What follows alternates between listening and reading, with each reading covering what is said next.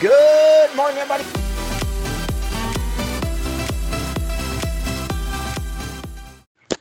Hey, man. Thanks for sharing. I love when people can relate to certain blog posts or material that you put out there. And so I love that you were able to share that with me. As far as procedures go, keep in mind, I think it's really important for staff, for teams to really understand that procedures, at times when you say it out loud, they assume that this is a series of instructions that are created in a vacuum by someone who actually doesn't do the work, with a way to control the person who's doing the work. And it's actually just the opposite.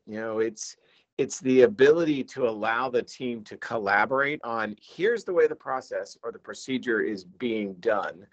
And if throughout our working time together, we figure out ways to improve it, we're going to improve the procedure so the entire team can leverage the change in the efficiency. But we don't just try to figure things out on our own, because it creates amazing amounts of inefficiency. So we're going to start by documenting these procedures, and then we're going to meet on a regular basis to talk about how these procedures may need to improve or evolve as our company and our processes evolve. So I think it's really important for people to understand why we're putting those in place.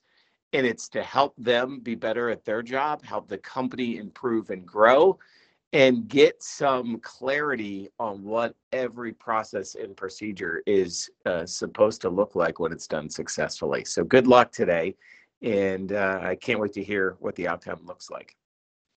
If you need me, Voxer, Voxer, and my username is Wible, Wible. Talk to you soon.